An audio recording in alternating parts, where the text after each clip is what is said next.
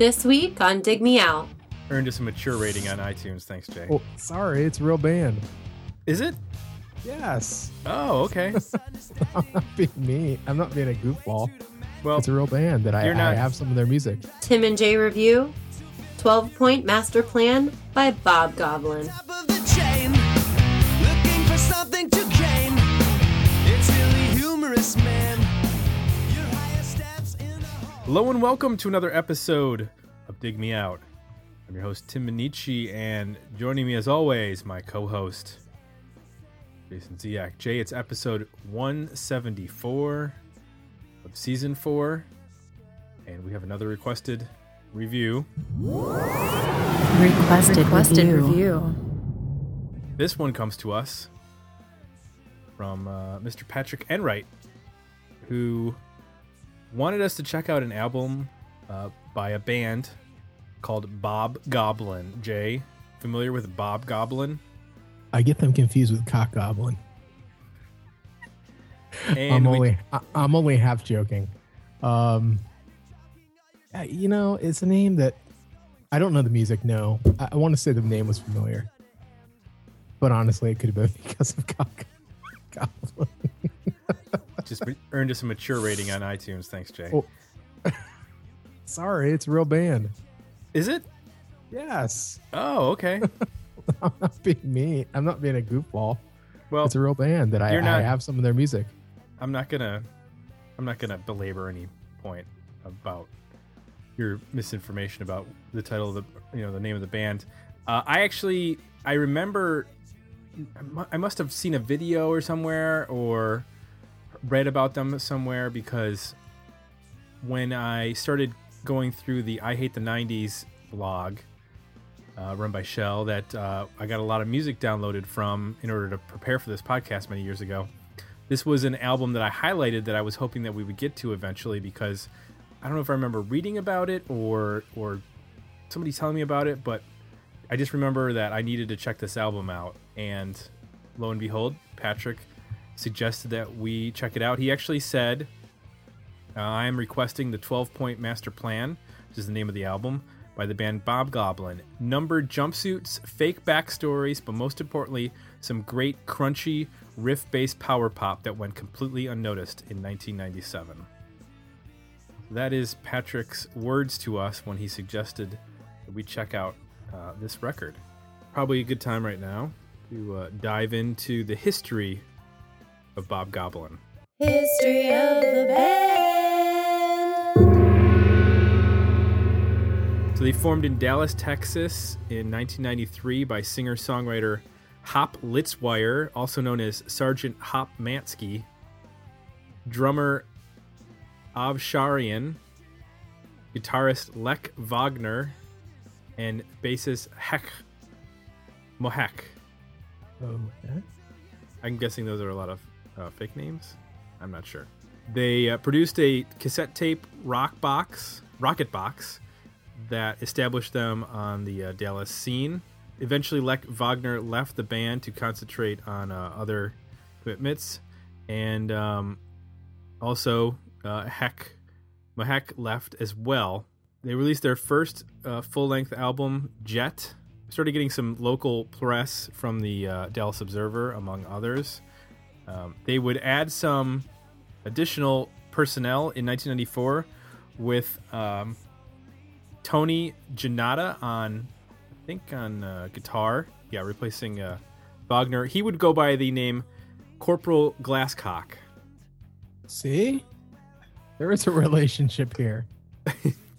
In 96, Barry Pointer, former bandmate of Litzwire in another band, filled in on guitar and would act as co-producer and engineer on their second full-length album, the 12-Point Master Plan, which was released in 1997. They would garner some major label interest. It says that they were released from the label in 1999. They would end the band at that point. Litzwire, Avsharian, and Gennata, along with another member, release 2 albums under the name AOJ, which was Part 3, Coping with Insignificance in 2000 and Muscle in 2004. They were released on My Records, which was Lagwagon frontman Joey Cape's label. And then on Suburban Home Records. They did some reunion shows, and in 2009, they brought the band back completely for a new record, Love Lost for Bloodlust. It's the name of the new album that was released. That's it. It's a very shitty history of the band that I have there, but they're not on. I couldn't find them on Wikipedia, and all I have is this crappy Last FM biography. It was very poorly written. Whoever wrote that needs to take some lessons on writing histories of bands, because that was crappy. And then Rob Avsharian also played in a band called Chomsky, which people might have heard of. Rock and roll band, also from Texas. So that's the history of the band. If you would like to if you'd like to suggest an album for us to review, please head on over to our request a review page at digmeoutpodcast.com. And we did get a little bit of feedback. Eric Grubb says, a Dallas legend. This record is highly valued around here. Wow. So, yeah. Jay, let's talk about this record. Talk about what we liked and what we did not like about the 12-Point Master Plan by Bob Goblin. Let's. Last time I asked you to start, Jay. This time I am going to start. I'm going to give you one thing that I liked, and then I'll bounce it over to you. See one thing that you liked. We'll bounce it back and forth to have a little tennis match. Volley it, as they do. So first thing that I liked about this record is just the overall sound and the overall approach. I think the power pop was mentioned. It also it's in the vein of, reminded me of like the Hives, and that sort of very, I guess you'd say, muscular power pop is the way I would put it, where it's not necessarily about like lush harmonies and sort of trying to recapture like that 60s vibe that some power pop tries to get. This is a much more aggressive and in your face take on power pop. I like that. I'm a big fan of a lot of the Hive stuff. I think what they do songwriting wise is usually pretty interesting, and production wise they usually do a lot of interesting stuff, and I think this band does that pretty much from the get-go with One Down, One Across. And they don't wanna take the blame for this insanity. Let go. He must have gotten it from your side of the family. They couldn't stand it if the topic arose, and there's no better way to ruin the pose than having someone that you brought in act abnormally. One down for attention, one across for love. I know he'll be alright. He's alright. He does it all the time. He's alright. Pretty much a textbook power pop song in the way that they're structured, in the way that they are constantly introducing melody on top of melody, whether it's with the guitars or the vocals. They do use some harmonies here and there, not a lot, not as much as say Jellyfish or Velvet Crush or something like that. I think I like their overall approach, and this is a record that I listened to more times than a lot of the recent stuff that I've listened to, just because I was enjoying it so much, whether it was in the car or mowing the lawn or at work. I was constantly putting this record on. So Jay, tell me what you liked about this record. I agree with those points. The sound of the band is it is really good. You got the really low end bass, and then in the middle you got this crunchy, crisp guitar, really with very little like rim sound. It's very very dry. And then I think what really makes the band work though is the vocal and how that fits into that mix, because you end up with a pretty full spectrum, because the vocal tends to be fairly high, so you get a nice you get a full frequency range there between the bass guitar and drums from low end to mid to high with the vocal. I think, and the drumming's pretty smart. I would say it's really sharp. It's really gets out of the way, but there are some times where it steps forward, which is kind of nice. So a song like Standing Up, it's a combination of a great hook, but also there's this cool like drum emphasis that happens. I don't know if it's like a trigger or what it is, extra layering, but he sort of delivers the line, I'm standing up, and then there's this drum thing that goes on. It's like dun dun dun dun, you know. Mm-hmm. It really adds this cool just elevation to the chorus in an unexpected way. I'm standing up, standing up, standing up. I'm standing up, standing up, standing up. Standing up, standing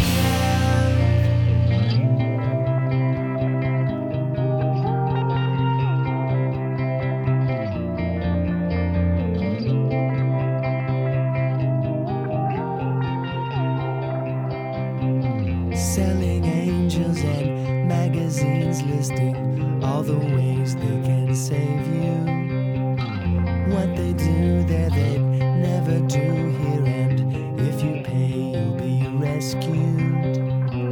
If you pay you'll be rescued.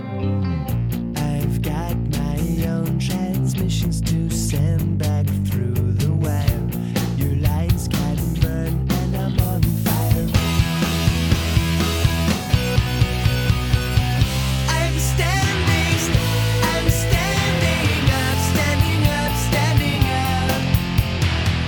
Especially for power pop, you know, it's very rarely is rhythm used.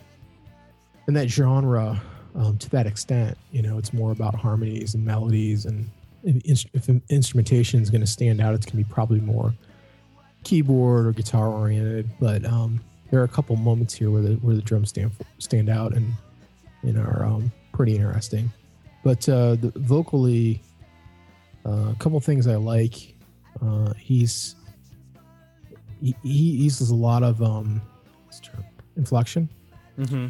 So lines that would normally probably not be incredibly melodic, just, you know, if you deliver the lyric, you know, correct from an English standpoint, but he adds a lot of extra melody in there by the way he sort of enunciates things and the inflection that he gives things. I think that helps quite a bit. Take what's at times pretty middle of the road, maybe on paper material, but is elevated the way that he delivers it. I also think there's some times where lyrically he does some stuff that is a nice contrast to his voice. So he gets a little bit more either sarcastic or a little edgier with the lyrical content.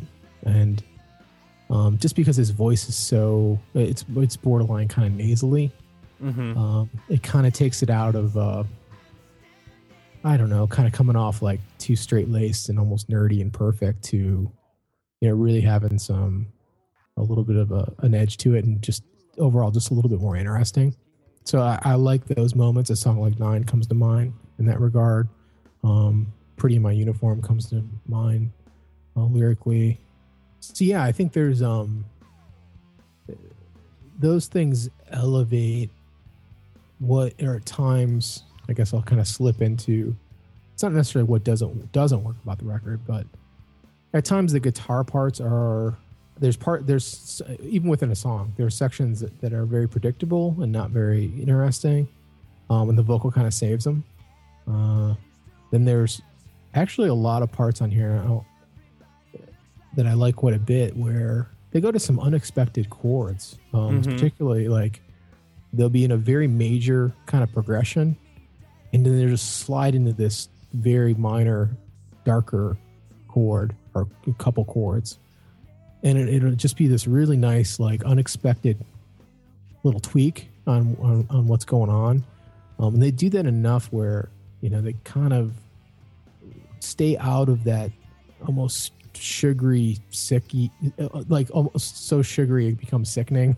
You know, that some power pop can get into, or just like a little bit nauseating. That you're just so, it's so flowery and pretty and positive sounding.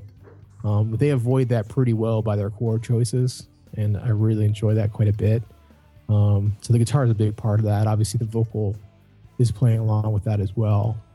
And I guess one of the last things that I really liked was a very tasteful and unexpected use of synth.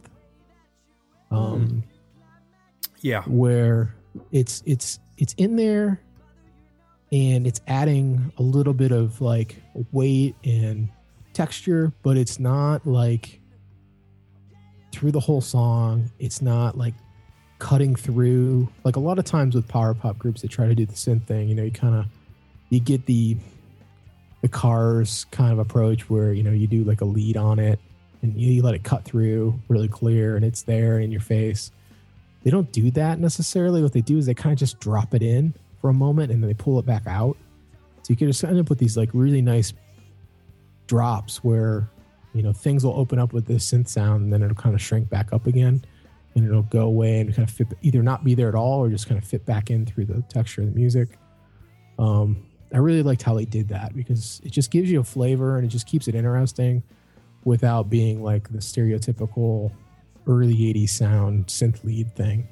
That'll, you know, I like that sometimes too, but I've heard a lot of bands do that, especially in the mid to late 90s. There was a little bit of a revival of this kind of sound, and I've heard a lot of bands that did that and didn't quite do it as tastefully, and it kind of, especially now when you go back and listen to it, it just doesn't hold up so well. Right. I think they incorporated it in a really tasteful way, which I appreciated. Yeah, the only song that really where it's blatant is track 9, "Close Your Eyes, Kids." It's done in that like Cars way, and it works really well because they didn't kill it for the whole record. So when you get to that song, you're like, "Oh, this is cool." Yeah, like, and it's really kind of not as pronounced as it is at the beginning of the record. It's very pronounced, and then it sort of becomes a part of the song, and it's much more buried. Yeah.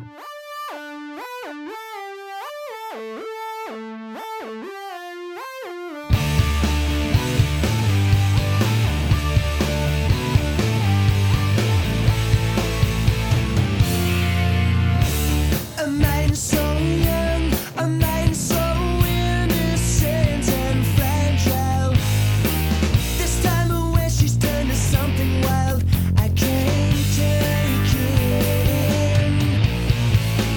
It's hard to understand. I keep her from every word or picture. Introduced her to a future. Now I don't know where she's been. They're putting the devil in my little angel. Will she be okay? We let her get away. Close your eyes, kids. Close your eyes, kids. Close your eyes. Don't listen to the things they've said. Burn out the things you've read. Close your eyes, kids. I heard she's It like peaks out here and there through the record, and then all of a Right. sudden when you get to that song, it's featured, and it's just a nice setup. And by that point, you know, it makes sense, because that's the other thing with that instrument is it can sometimes feel like it's just from out of nowhere, you know, and if you don't set it up right, it either comes off as like a spaceship landing on your song, like from another planet that has Right. no business being there, or you just get tired of it. So they figured out a way to do it on this record. I think it definitely enhances, doesn't take away at all. So let me ask you, on track 3, you mentioned standing up. When they get to the chorus, there's like this thing that goes on. I'm not sure if it's the guitars or if it's the keyboard that you're talking about, but there's like a chord that gets hit, and it sounds like this like wash. I don't know how to describe it exactly. It's when he hits the part when the drums hit that part you're talking about, the trigger. Yeah. it's almost like I don't know if it's like a keyboard that's going on there, but it's kind of cool because it doesn't sound like a guitar necessarily, even though it's in line with what the guitars are doing. But it has this like wash of distortion that's in line with those snare hits. I assumed it was some drum sound, either like a China cymbal through a distortion pedal or some other kind of drum-ish sound. It could be wrong. It could be a keyboard. Who knows? But yeah, I mean, the point being that it's so tight in there, and it serves the point. It serves the part that it needs to serve, and it gets out too. Mm-hmm. It's not. It's effective, but it's not overused. And we've heard other bands where it becomes really difficult to do that. Like once you introduce it to the song, then you don't know how to get rid of it, and it's just hanging around all the time. You're just killing the song with it. They did a really nice job just accenting it and getting it the hell out, and it works really well. Like every time I hear that song, when that part comes up, it's like it's the kind of thing you anticipate, and when it happens, you're like, it's so cool. And it really grabs you. So not sure what the technique is for sure, but definitely works.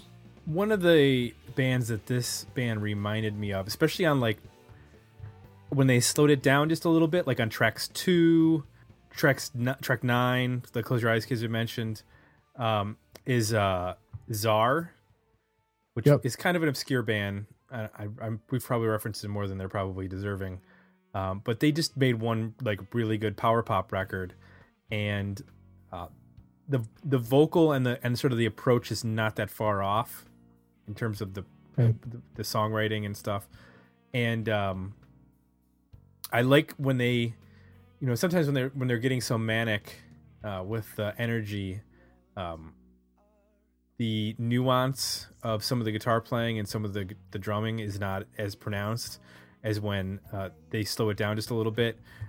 Pretty in My Uniform track 2 it kind of threw me as the second song after that opener, but I sort of appreciated it more and more as I listened to the record, because they're sort of giving you two very different takes on what they're doing right off the bat, and that's got a much more, I don't want to say glam rock, but it definitely had this like when he hits certain parts of that song, he affects, as you mentioned, with his vocal,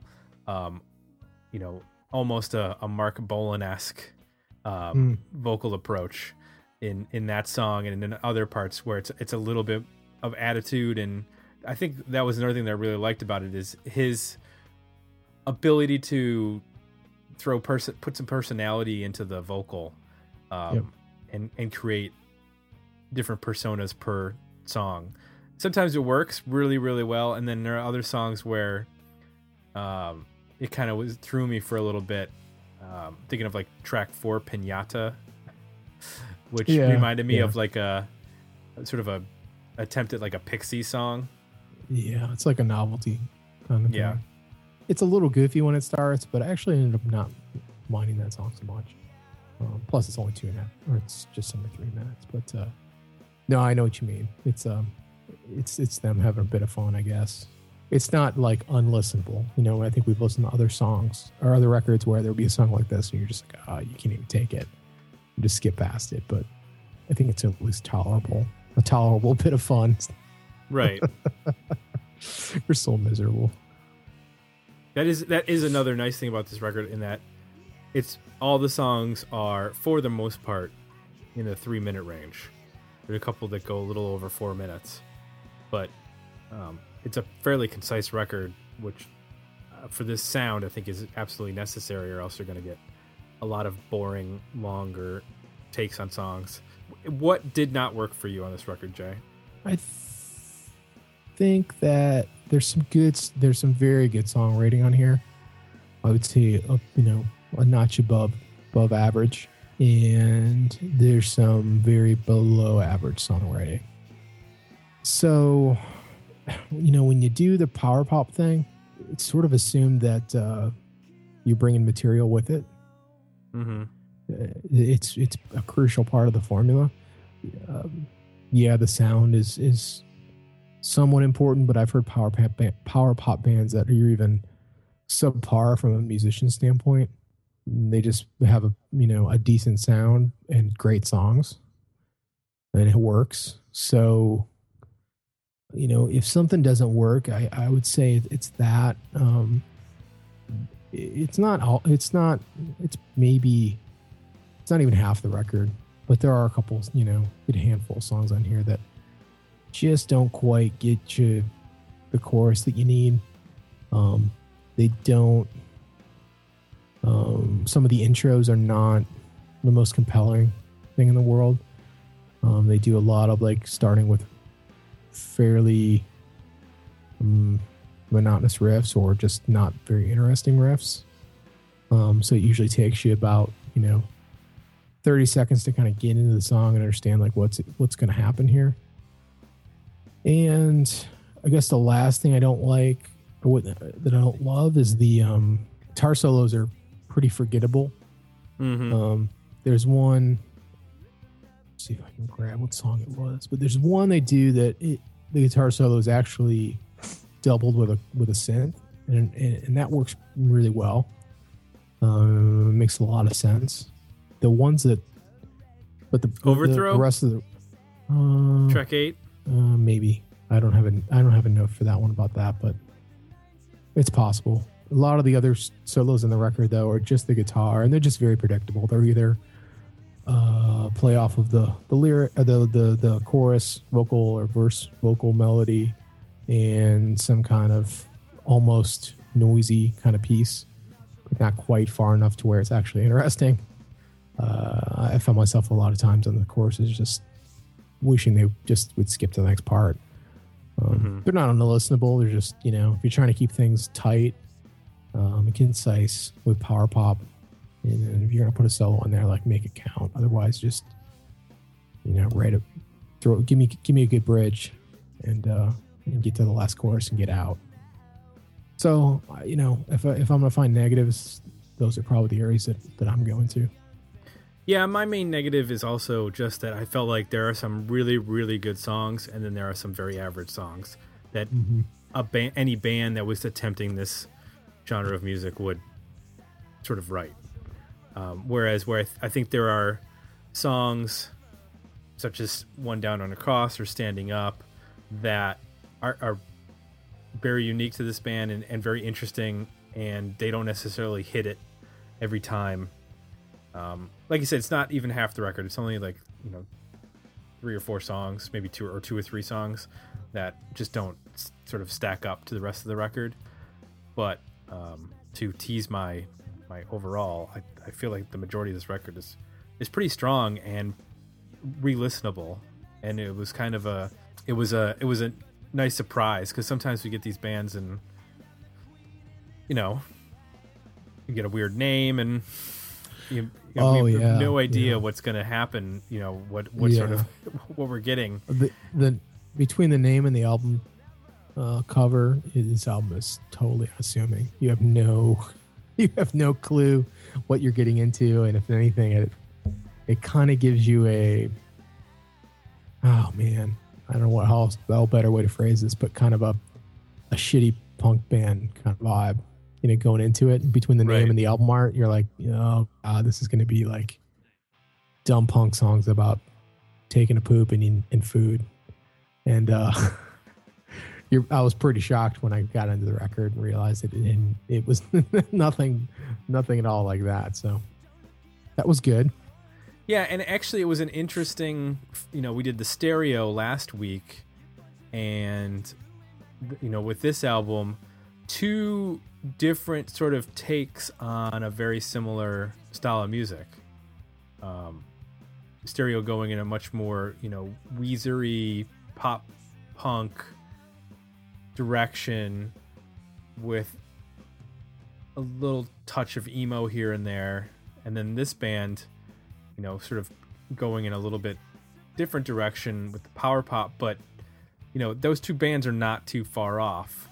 Even though they're probably in 2 different worlds musically for most people. Yeah, I didn't list a lot of other artists in my notes here. I mean, I really didn't. Czar came to mind. Chomsky actually came to mind because I'm somewhat of a fan of that band. And there's a lot of similarities between these two. But even Chomsky, I couldn't tell you who they sound like. I mean, they sound like them. And I think this band very much, is in the same category. I don't hear, I mean, if you really, really, really scrutinize that, you could hear probably some things from, some early to late 70s, early 80s kind of, punk, pop and alternative pop and stuff like that. But and power pop of that era, but you really stretching it. There's nothing that really jumps out at you in terms of sound. So I mean, that's great. I mean, it's very difficult to do in the pop part of this alternative rock, thing of the 90s, is to actually be able to be completely original. And they're pretty damn close. Yeah, you can definitely hear say Buzzcocks influence or those sorts of bands, but that's just sort of a a very simplistic influence. This is a band taking that and creating something unique to themselves. So I think that's 2 thumbs up, way up. Oh no, wait a minute, that's not us. I think that's 2 worthy albums for Bob Goblin and their album, The 12-Point Master Plan. Good one, good pick by Patrick Enright. Definitely something that people should go seek out. They have a website that you can go to, and they have current activities that you can check out. They just got sorry, go ahead. I was just gonna say that 2 of records are on Spotify, so yep, easy to get a hold of, easy to hear. If you are interested in submitting an album that we can check out, head on over to digmeoutpodcast.com, and we will happily give it a listen, just like we did with Patrick's suggestion. We want to thank all of our listeners. Everybody, thanks for tuning in, whether you're listening on iTunes or Radio IO or Stitcher. We appreciate you checking us out, and if you like what you hear and you want to leave us some positive feedback, head on over to iTunes. We would greatly appreciate it. And that's it. We're done. Another one in the books. Bob Goblin, 12-Point Master Plan. The decision has been made. We're the album. We'll be back next week with another episode of Dig Me Out. I've got a 9-man, a DDH corrector, a shining 9-man. I'm gonna Join the conversation about this episode at digmeoutpodcast.com, where you can find links to our Facebook page and Twitter feed, as well as links to our Request a Review and merchandise pages. It's in the Constitution.